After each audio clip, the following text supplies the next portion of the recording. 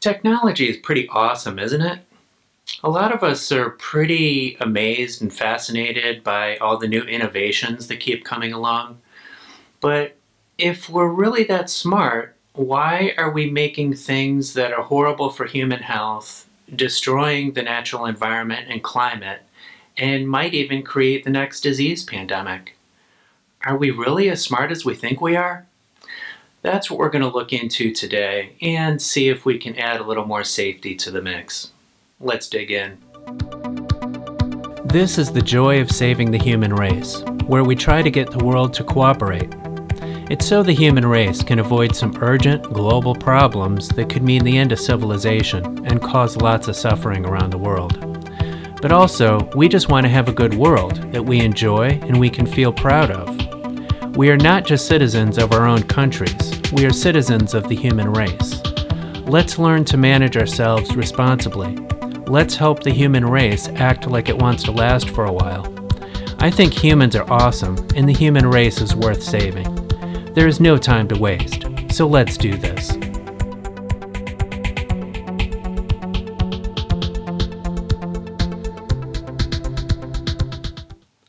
Hi friends, welcome to the joy of saving the human race. I'm Shelby Murtis. Thanks for joining me today. I'm glad you're here.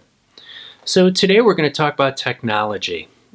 Technology is really interesting, fascinating, useful, and also can be really dangerous. And what I'm going to talk about today is my concern that our political and social and economic systems are just not ready yet for the new powerful technology that's being invented and put into the world. I want you to know that I'm not anti-technology. I think it's wonderful and can do a lot of amazing things for us. But I think that humanity's way of handling its technology often just does not work and does not handle safety well enough.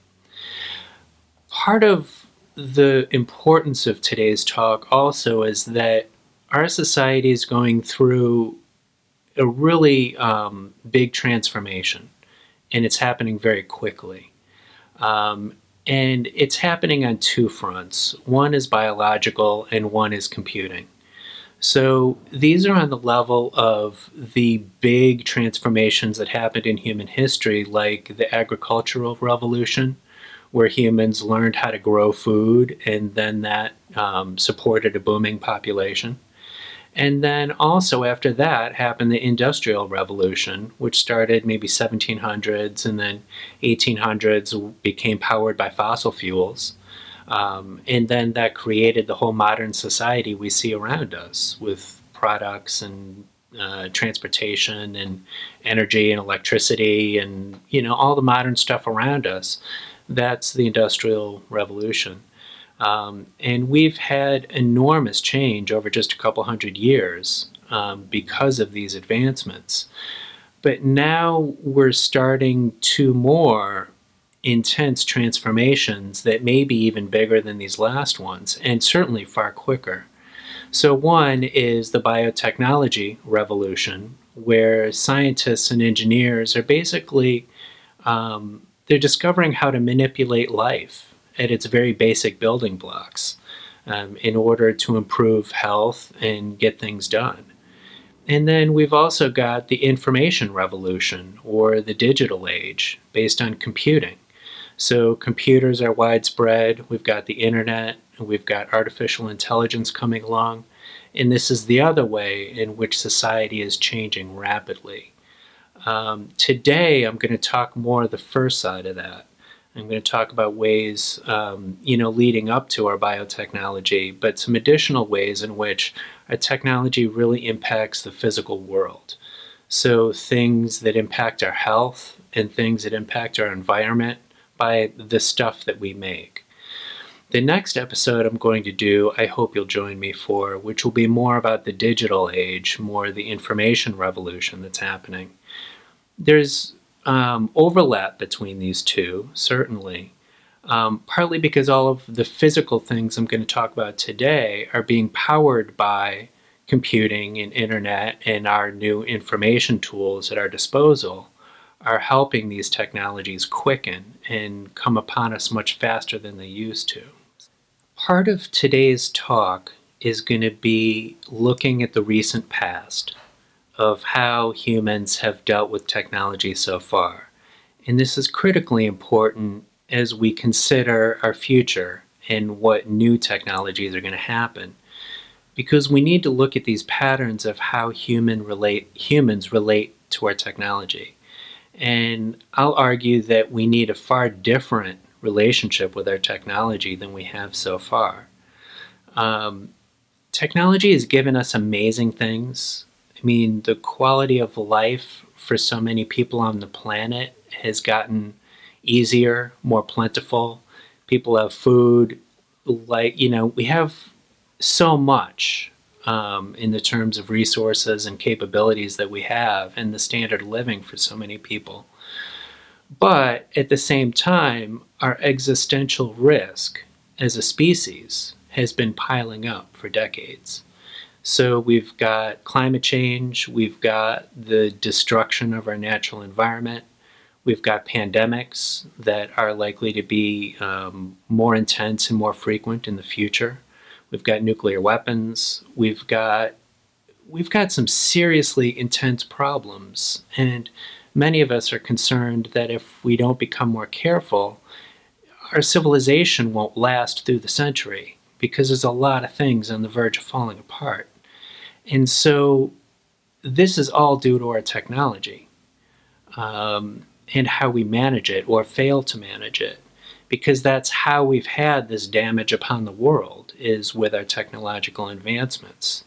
So that's what we're going to take a look at today, is how can we rebalance that relationship with technology and learn to do this differently. So in a minute, I'm going to dive into some details or some examples and show you what I mean to demonstrate this. But generally where I'm headed with this is that we need governments that are better at regulating technology around the world. I'm not claiming that we need to regulate everything. I don't want stifling government in our way in all aspects of life. But at least with the dangerous stuff, we definitely need government regulation. We need binding laws and rules that are enforced. And there's a few reasons for this. One, as we'll see, there are far too many cases where we trust companies to do the right thing, but then they don't, and they unleash dangerous things upon the world. Also, the setup these days, and for the last several decades, seems to be that people can invent and release into the world whatever the heck they want. And then once the damage is done, and if enough people are upset, then maybe we get government regulations some years later, once a lot of damage has already been done. Governments are rarely proactive, and they rarely prevent problems. So we need new types of regulation where government can anticipate problems before they happen and keep them from happening, and have far more systems in place for safety. The reason for this is that our new technology is becoming too powerful to wait until the damage is done and then fix it later, because the damage will be too great. Another part of this whole thing is that we need to look out for competition between companies or between countries.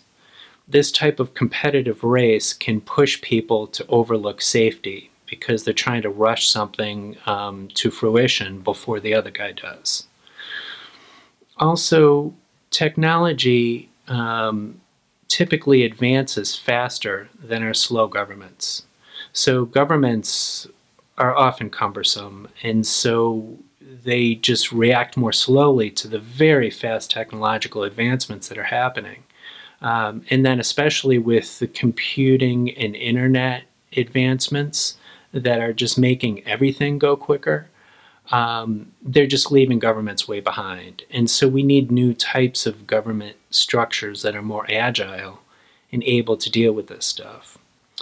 And then finally in this mix, we need international systems, not just country by country, because technologies can be invented anywhere, they can be made anywhere, and they often affect everywhere in the world. And so there's no one country alone that can manage these things. So as we look at all of this and these examples that we're going to talk through, notice a couple types of situations. In some cases, technology happens for good purposes, to solve problems and make things better for people.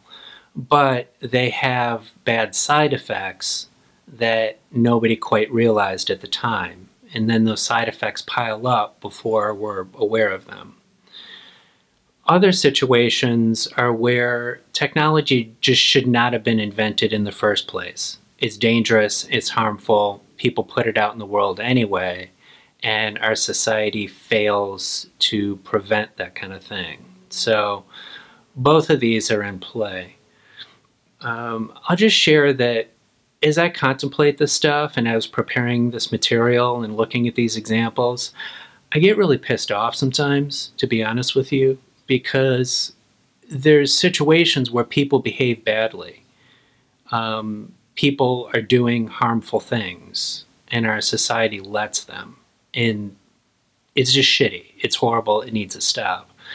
But as we address all this, we can't simply just identify a bad guy and then stop them. Because just shutting down one company or one product, that doesn't solve anything, because somebody else will pop up and do something else. So we need systems in place that manage everyone's behavior, that put sort of boundaries on a situation so that people can't just release whatever dangerous thing they want into the world. So at the end of this presentation, I'm going to recommend some ways that we might put safety systems in place and try to make this better. So now let's talk through some examples and some stories, and you'll see what I'm talking about with all this. So this first set of things is around climate change and our destruction of the natural environment. So where we stand right now, we have the highest carbon dioxide levels in our atmosphere than we've seen in the last 3 million years. Also, we've got the highest global temperature that we've had since the last ice age, which was 12,000 years ago. And it's during this 12,000 years that humanity has, where civilization has occurred. Basically this sweet spot of the climate that has allowed agriculture and allowed this sort of stability and prosperity that has turned into our modern age. We're also in the middle of the Earth's 6th mass extinction, where we're losing species in nature faster than at any time in the last 65 million years, when the dinosaurs died off. So we're killing off nature so quickly. We don't know how these situations with the climate and environment will play out, because this is new territory. This has never happened to humanity before. So we've never lost nature this quickly, and we've never had a climate warming this quickly. So a lot of damaging things might be on the way. So this all started with the mid-1800s with fossil fuels. We were having industries starting before then, but fossil fuels really made everything go so much faster and really got embedded within our economy because it was so useful that people use fossil fuels for all kinds of things, whether it's transportation, electricity, for manufacturing, for everything. So it was used for over 100 years before people knew the climate damage. But by then it was hard to stop because it's so intertwined in our economy. And even now that we've known for decades that climate change is a concern, it's still been hard to stop because it's so intertwined with the economy. So fossil fuels then powered a bunch of other destruction of nature, all through our advancing technologies. So this includes clear-cutting forests, this includes overfishing, this includes mining, pollution, chemicals, pesticides, plastic that's littering all over the place. We've gotten good at replacing nature with concrete. Now, it's incredible the damage we've done. But it's not like anyone said, I hate nature, let's go destroy the planet. Like, destroying the planet was not the goal. That just happened because people weren't really thinking about it and not really understanding how powerful we can be. So, through much of human history, people saw nature as sort of limitless and didn't really conceive of the fact that humans could be so powerful that we could destroy it and in turn hurt our own safety. But we are pretty darn powerful with our technologies. So we did this as we were doing good things. So we were providing goods, we were providing food for people to eat, transportation, heating and cooling of our buildings, economic growth and jobs and prosperity and wealth. But nature and climate were secondary. These were side effects. So now the computer age is making environmental destruction even more efficient because it's tying together this global economy that puts insane amount of pressure on some natural places and is just generating so much economic activity to support our 8 billion people and all the crazy things that they want, that nature is just getting destroyed and the climate is going crazy. So this is sort of a group of technologies that I'm talking about. This isn't just one thing, but this is really the superpowered industry that has happened for the last couple decades. And it's technological advancement like this that has become a big existential threat to humanity. So from all this, I just want you to notice that, destroying the environment was not the goal. It was a side effect because we just did not prioritize safety and we did not look to the future and look at the possible consequences of our behavior. Another example of our technological advancement is nuclear weapons. During World War II, these were invented trying to solve a really bad, dangerous situation in that moment. But it gave us many decades of risk and the risk of catastrophe.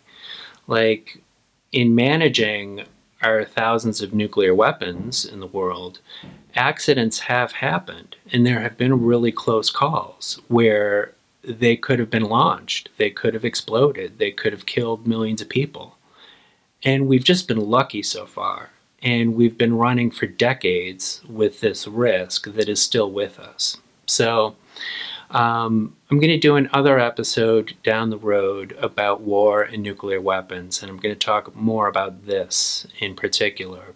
So I just briefly offer this example so that you can see that sometimes in solving a short-term problem, the next long-term problem gets created. And we can't uninvent things. So once you create it and give it to the world, you can't put the genie back in the bottle. Like, it's out there and it exists. And sometimes, even though this short-term problem is really important, the long-term might be just as important. And we need to weigh right now with the future. Also, I raise it so we can think about how countries that are afraid of each other, that are locked in an arms race, militarily or economically, they can do dramatic things, sometimes dangerous things, because fear drives them to hurry up and do something desperate. This competitive thing can also happen between companies who are racing with each other to bring a product to market, and they can overlook safety because they're racing, and that's dangerous. So our next example is nuclear waste. So there are nuclear power plants around the world, but I'm going to focus for a minute on the United States because I just know more about it. But in the United States alone, there are over 88,000 tons of radioactive waste sitting in locations around the country, and there's nowhere to dispose of it. So no one wants it. It's just sitting at power plants around the country. Some are power plants still running, some are power plants that have been closed down. But it's really dangerous material. It's very bad for human health and for the environment. So you can't just throw it in the local landfill. You have to be really careful with this stuff. And transporting it is dangerous. So there's a lot of effort and expense to keep this material safe year after year. You have to have a lot of safety precautions. You have to have security there. It's expensive to keep the stuff safe year after year. And we have to hope that as it sits there decade after decade, that accidents don't happen, that we don't have a hurricane or an earthquake that lets that stuff release. So what's crazy about this and baffles me is, like, did anyone think about disposal before creating all these nuclear power plants all over the country and creating all this electricity? Like, why would people not think of disposal?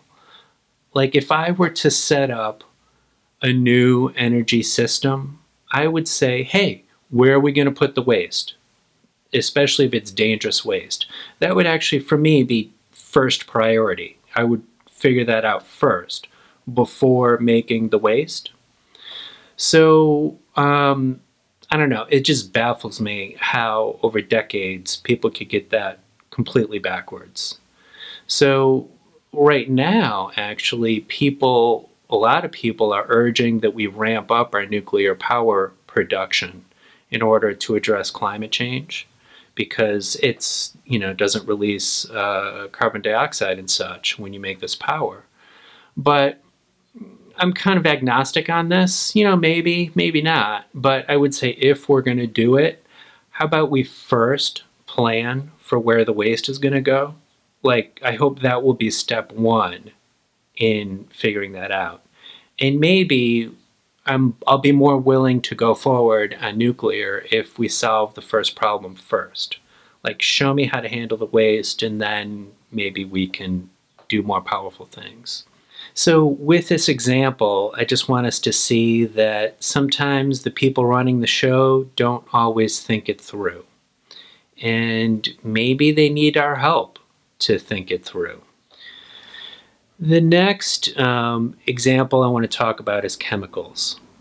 So there are chemicals that cause huge harm to human health and to the environment. I'll just remind you again that we're in the middle of the 6th mass extinction on Earth, and ecosystems are falling apart. And toxic chemicals are one of those pieces that are causing this. There's other things also, but chemicals, it's a big problem. And there are tens of thousands of chemicals manufactured and used, and very few of them are regulated. So most of them seem to have little or no research done on them before they're released to the world. And so people haven't really researched what the impact is on human health and on the environment. Some of them are intended to be sprayed liberally all over the place, like pesticides and fertilizers and such. Some are a byproduct of manufacturing, like their waste or pollution. Some gets out and about through the products that we use. But basically, we've got this toxic soup of chemicals around us that is just, there's more and more all the time, and there's very little done about it. So within this toxic soup, I want to just highlight a couple examples. One of them are referred to as forever chemicals. So this is PFAS, is an acronym that stands for per and polyfluoroalkyl substances. So the two that have been most commonly used are PFOA and PFOS. But this is a category that includes over 4,000 chemicals. And just the fact that there's 4,000 of them tells you that chemists have been really busy over the years, creating a lot of things. These are known as forever chemicals because they last in the environment for hundreds or thousands of years.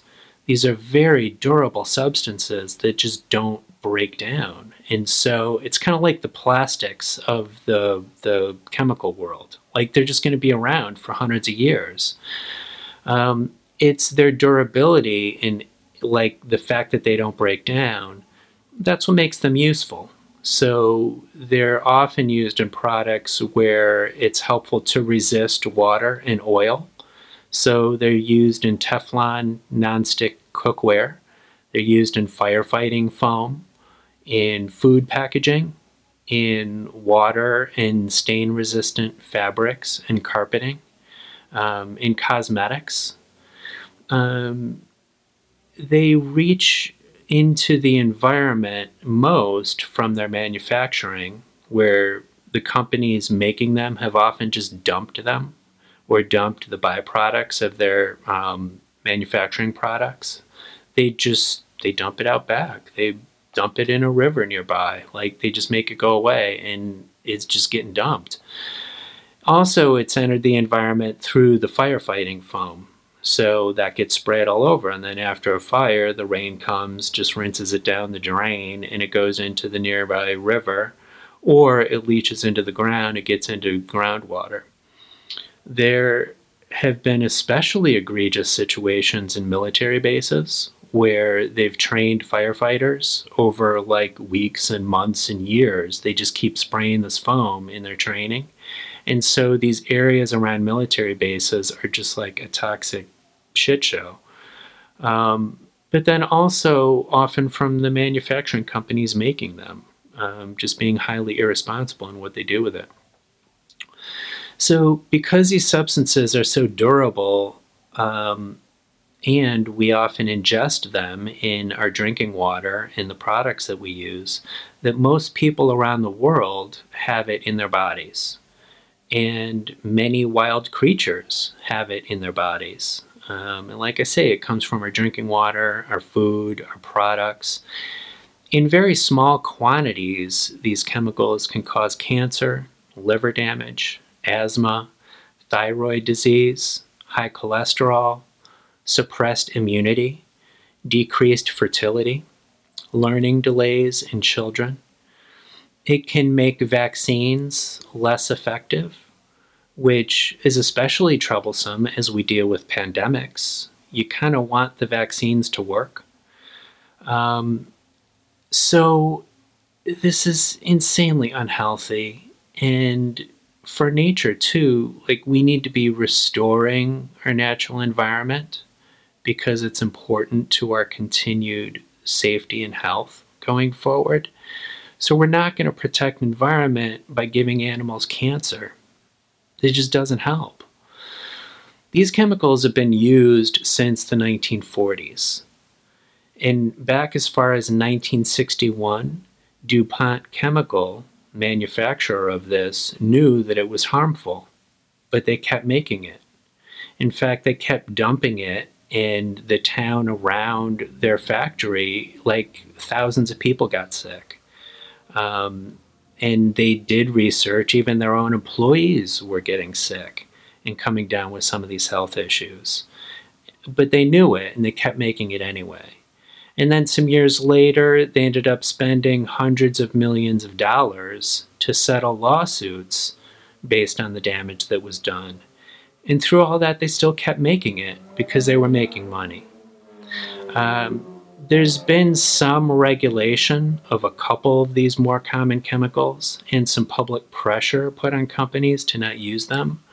So often they've replaced the use of these by very similar chemicals that there's been less research done on them, so we know less about them. But we know that they're likely to be just as harmful. So there's this like game of switcheroo that they play, and they say, "Oh, we don't use those anymore. We use these other better ones." But they're just as bad. It's all the same stuff. So, after decades of this stuff being made and put in nature and harming people and harming nature, it's still mostly unregulated and still causing tons of damage decades later, and it's still happening. So there's some other types of chemicals to keep an eye on known as endocrine disruptors. These chemicals are known to mess up our hormones like testosterone and estrogen. These chemicals are often used in plastics, food packaging, flame retardants, electronics, pesticides, personal care products, cosmetics. I think it is especially fascinating that chemicals that have such an influence on our health are being used in like soaps and shampoos and cosmetics that people put all over their bodies. It's pretty bizarre. So these chemicals are known to decrease testosterone in men, reduce sperm counts in men. It interferes with conception, causes more miscarriages, disrupts menstrual cycles, and causes early menopause.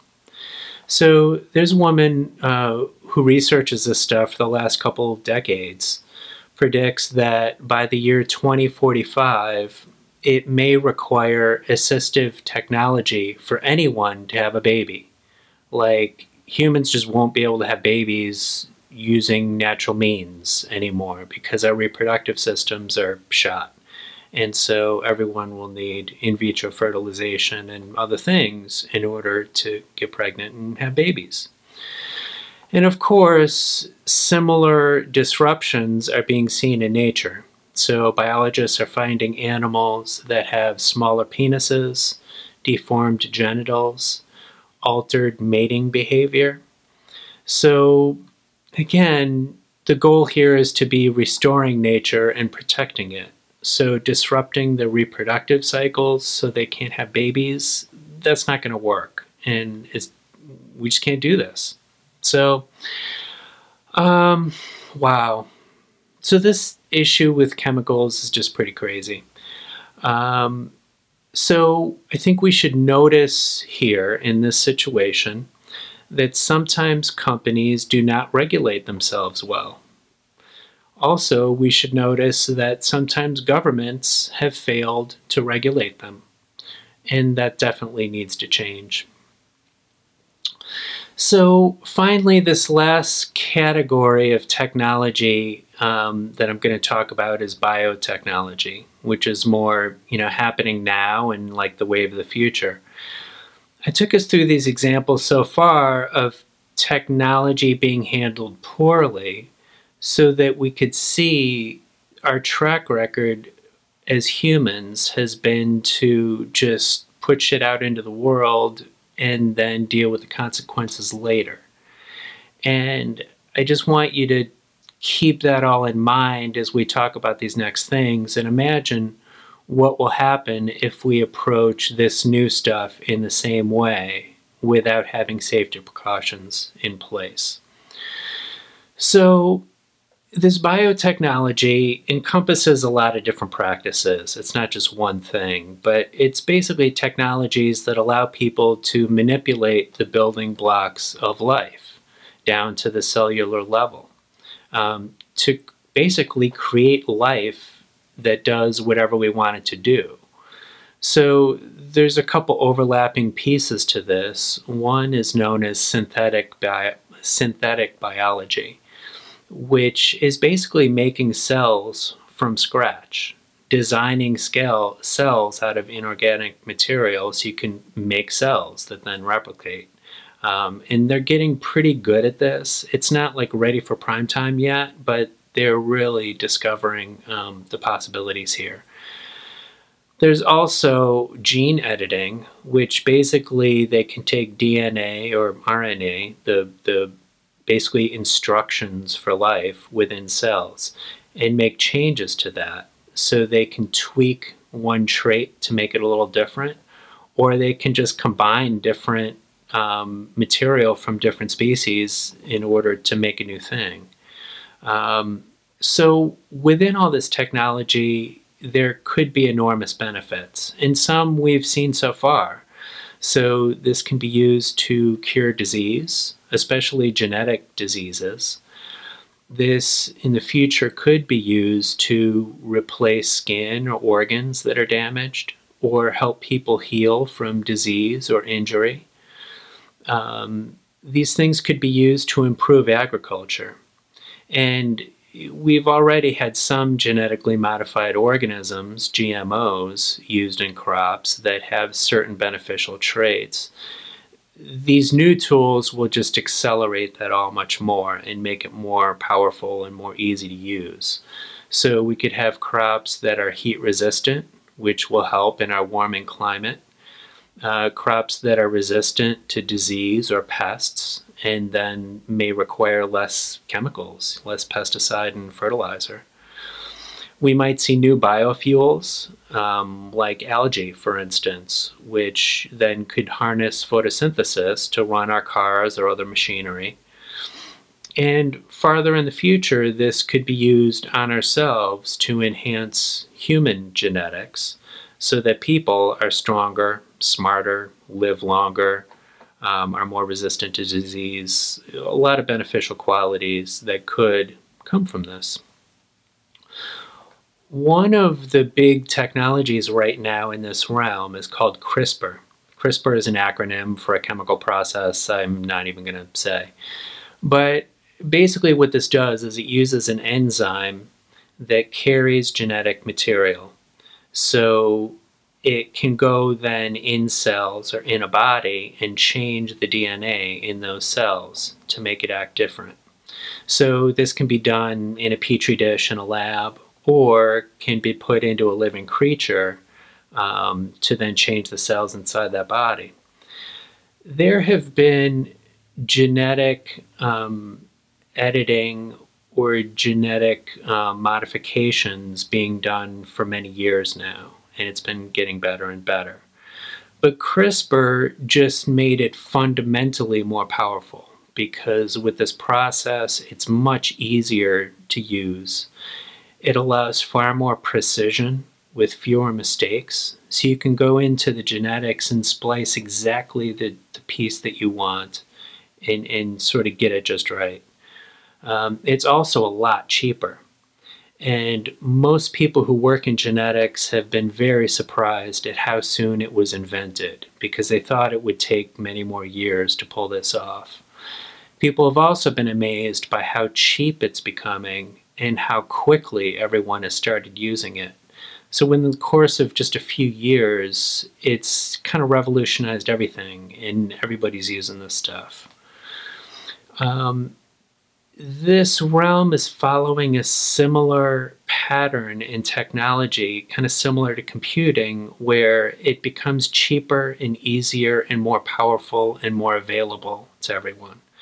So like in the computer realm, you might remember that decades ago, computers used to be these giant machines that were very expensive and required specialized knowledge to program them and run them. But now, like, everyone has a computer, and even in your pocket, in your cell phone is a powerful computer, and everyone has one and it's easy. So that kind of trend is happening with this genetic engineering. So it's become so easy and cheap that now there's students using it, there's hobbyists using it, there's do-it-yourself biology clubs that are playing with this stuff. So a lot of times in cutting-edge technology, people will be resistant to government regulation, because they feel that government regulation will stifle innovation and keep people from doing, this new technology. But just notice that one of the inventors of CRISPR, her name is Jennifer Doudna, she has been advocating for more government regulation and more international regulation of genetic engineering. She said that this started a few years ago for her when one night she had this dream where, in her dream, Adolf Hitler came to her and asked her how to use CRISPR. And it just terrified her, because she realized that this could be insanely dangerous if it gets in the wrong hands and the wrong people use it. So these tools, let's consider those dangers and what might happen. So these kind of tools can be used to make bioweapons, either by governments or by terrorists. There is an international bioweapons treaty or agreement that countries have agreed to just not use this stuff. Some countries have cheated anyway, Russia being one of them, that despite the treaty have decided to, cook up some bioweapons. But they fortunately have not been used over the years because countries often have a fear, rightfully, that if they engineer a virus or something and put it out there, that it could circulate the world and come back and infect their own people.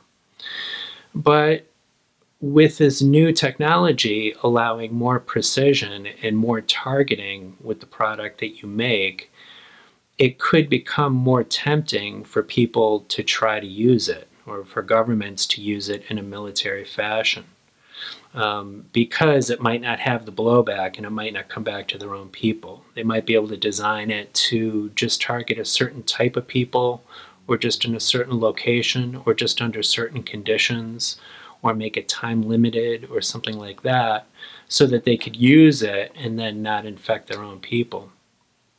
Also, there's the capability of terrorists or other bad people getting their hands on this stuff and use it in damaging ways. Another piece to consider is genetically enhanced humans. Some of the stuff could be great, but it also could intensify the differences between rich and poor in the world because perhaps only wealthier people will be able to afford to do this. And so that division between the haves and have-nots may get even greater when you have some people who are genetically enhanced in order to be healthier, smarter, live longer, etc. And our society is not planned for these things, and that's an important conversation that needs to happen. One issue is potential impact on nature. So people are going to be cooking up all kinds of products, all kinds of new organisms, and what if those get out in nature? It could become the next invasive species that nothing in nature knows how to eat or knows how to kill or doesn't have any predators, so it just proliferates. There's even instances where people want to use this stuff to manage nature in certain ways.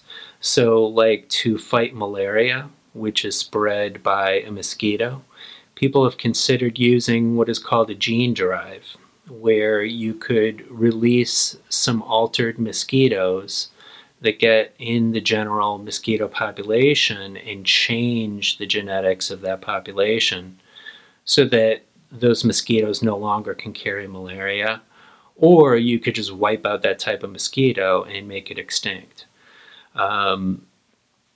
It might be great because a lot of people die of malaria and it's a horrible disease, or you could just cause insane amount of damage to an ecosystem and have unintended consequences that nobody's thought of. So positive but risky. There could be accidents. So while people are working on stuff, it might escape from a lab. So before it's perfected and ready for prime time, it might escape out into nature and cause a lot of problems. Viruses especially could escape from labs, which could then cause a pandemic. And there are high security labs around the world that are working on highly deadly viruses, studying them, and even changing their traits and editing them. So if that stuff escapes, that could be the next pandemic. That could even be worse than COVID. I'm going to do another episode about pandemics where I'm going to talk about that risk in more detail. So I hope that you'll listen to that. And then finally, another risk is that people cause a pandemic on purpose. So we know that there's always a few bad, unstable people in the world. So there's people who get their hands on guns and go do a mass shooting out in public because they're just kind of bent and crazy and unhinged. It's bad enough when people do that with guns, but if bad, unstable people can get their hands on, say, viruses or make viruses and release them intentionally, that could be devastating. And there's the potential that with these tools, you could make viruses that are far more deadly than the ones that occur in nature. You can make them more transmissible, more dangerous, more deadly than the current ones in nature. So that would be bad news. So, among this list of dangers that I just rattled off, I think what concerns me the most is the possibility of more pandemics because of this technology. So, there's the issue of it escaping from labs where they're working with very dangerous viruses, but also the fact that just normal people without even specialized knowledge can get their hands on the tools to make viruses. So, for instance, in 2017, there was a researcher who made horsepox. Horsepox is very similar to smallpox. Smallpox was a horribly devastating disease that was around for centuries, but was wiped out by about 1980 through intensive vaccination around the world. During the last 100 years of smallpox's existence, it killed about 500 million people around the world. That's 500 million people who died of smallpox in just 100 years.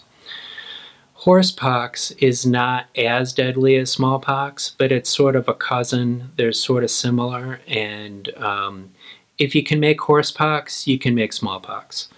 So this researcher, he made horsepox for just $100,000 using mail order DNA pieces that he purchased.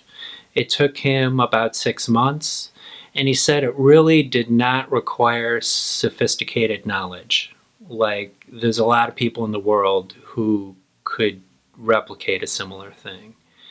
And now, for instance, smallpox DNA, like the gene code for it, it can be found online on the internet. Like, the information is out there. So really, somebody could reassemble this and release it into the world. And so it's not far-fetched that somebody could do this. And like I mentioned before, with a little more knowledge, they could just create new viruses that no one has ever seen before. So there's a couple key lessons or things to observe with this whole biotech thing that we've talked about. One is that trend I mentioned where technology spreads. So over time, it gets cheaper and it gets easier to use and more people have it. Another concern I have about this realm is that it will just follow in the footsteps of the chemical industry, where we have tens of thousands of chemicals out and about in our lives and in the environment that are not regulated and are very poorly studied, and people don't know what their impacts are. So with this new biotech revolution, people are going to be cooking up all kinds of different things, whether it's new crops or fuels or medicines or who knows what kind of products people are going to use with these tools. And it could be very harmful if there's not regulations in place. And I feel like we're very vulnerable if we approach this new powerful technology with the lack of structure, lack of safety, lack of rules that we've had in these other realms. I think we're opening ourselves up to a lot of danger, including possibly more pandemics. And I think I've kind of had it with pandemics. So I would like us to just consider some suggestions, some possible ideas to make ourselves safer with all this kind of technology. One possibility is that with these biotechnology tools and equipment that people could use to doctor up a new virus or, crazy substances, we need to have licensing, training, monitoring. So it shouldn't be where just anybody who wants can buy a machine and make crazy things with it. Like, you should have to have specialized training so you know how to use it responsibly, that you know safety protocols, and you go take a test and somebody verifies that you know how to handle materials safely. And then these items of equipment or supplies are licensed, just like somebody buying a gun. You know, I mean, some places gun regulations are lax, but in many countries, if you're going to buy a gun, you have to show your license. The government's going to keep track of who you are and which gun you bought. And, in some cases, do a background check and make sure you don't have a criminal background, make sure you don't have mental health issues. Like, this is just common sense stuff to avoid dangerous things getting in the hands of somebody we don't want getting this stuff. So I would love to see really strong regulations on this front, and do that soon. Like, don't wait until like tons of hobbyists and bad guys have virus equipment in their basement and then decide to try to do something about it. Like, really, the time is now before it rolls out there even quicker.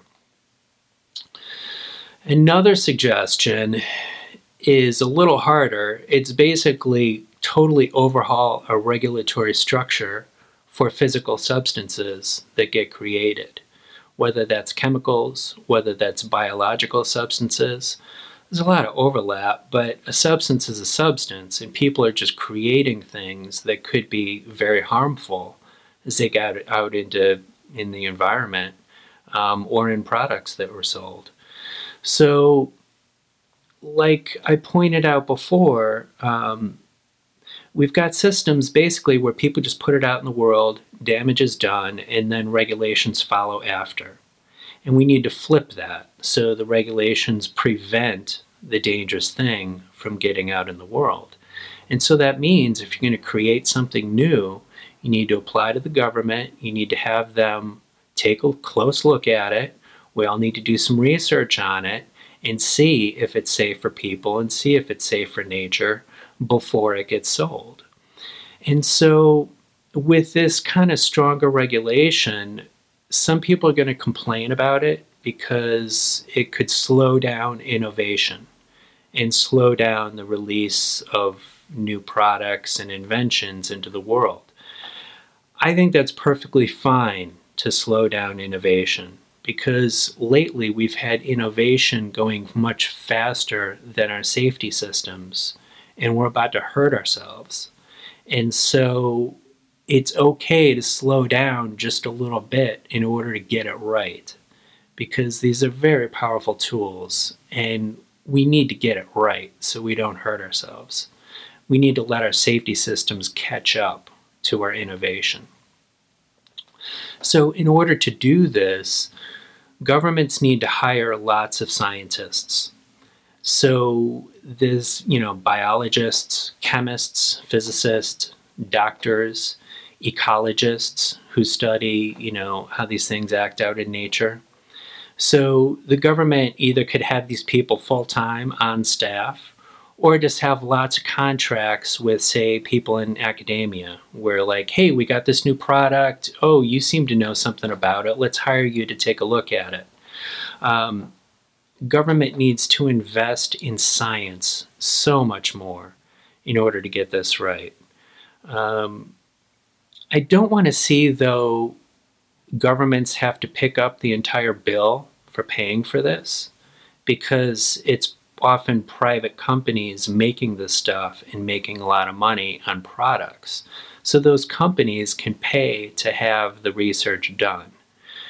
But I'm often suspicious or skeptical of company hired research where they can just get researchers to say whatever they wanted to say. So I want to see systems where governments pay for the research, companies pay for the research, but governments manage how the research is done.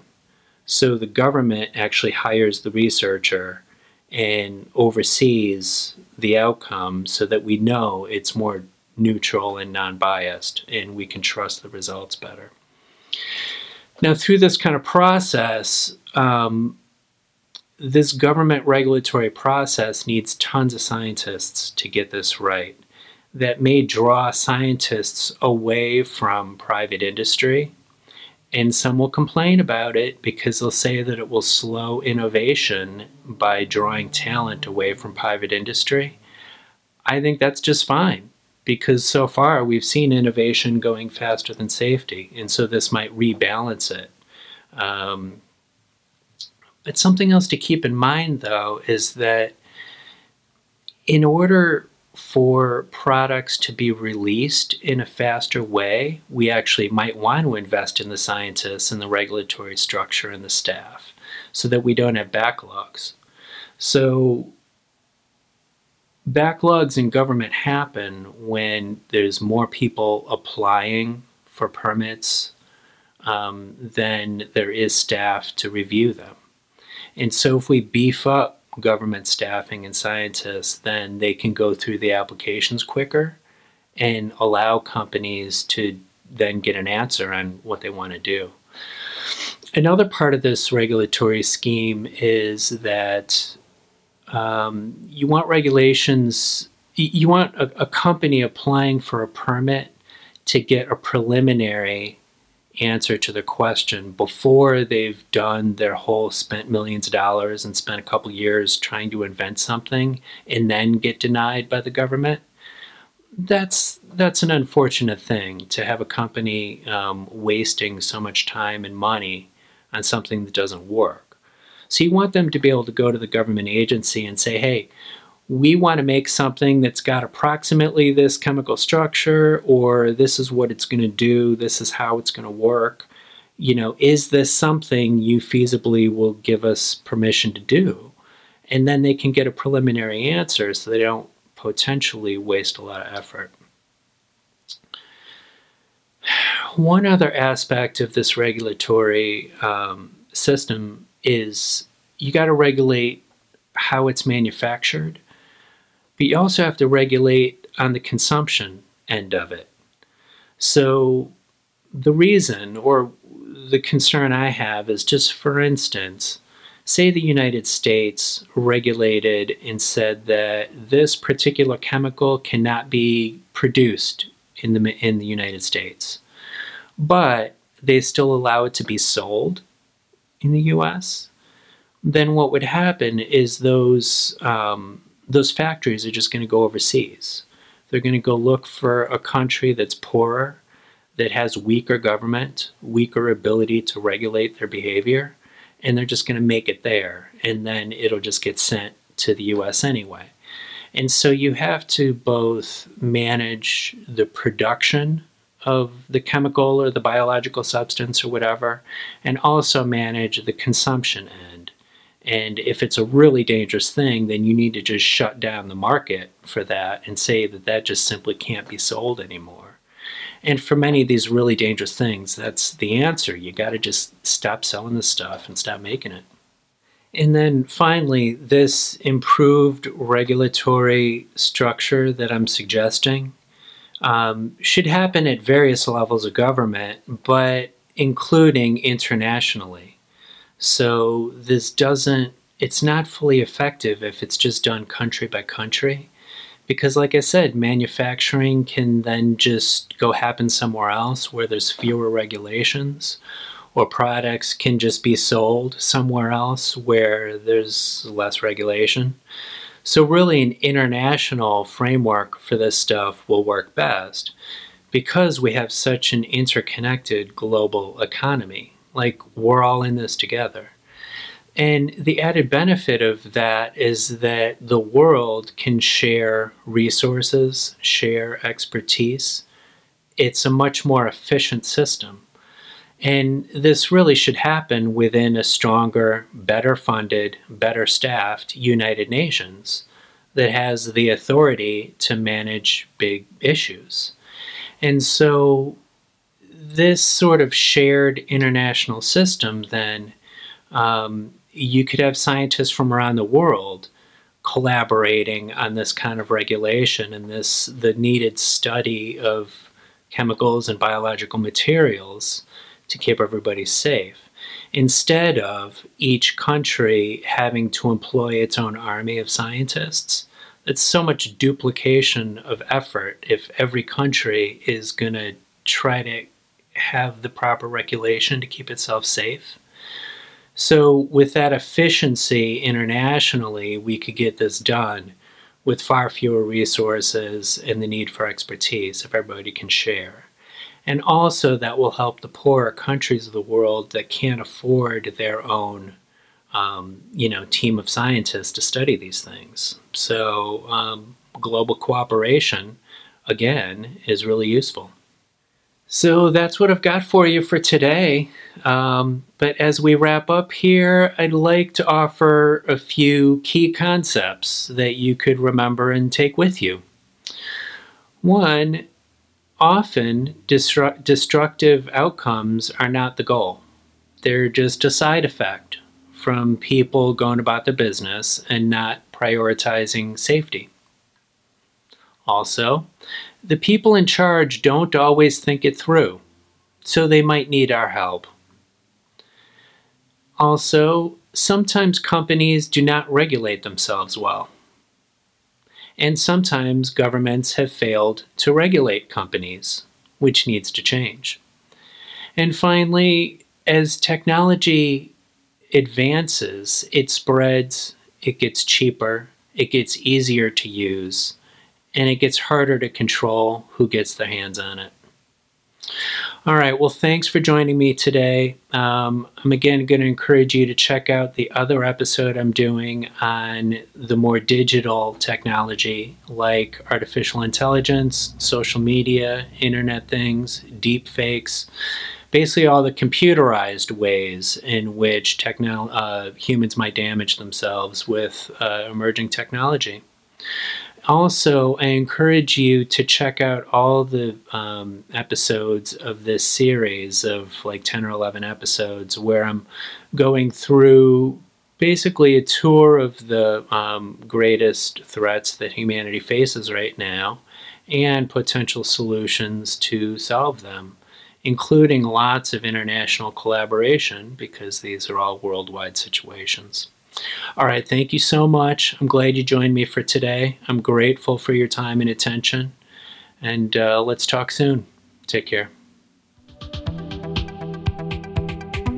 Thanks for listening, but you're not done yet.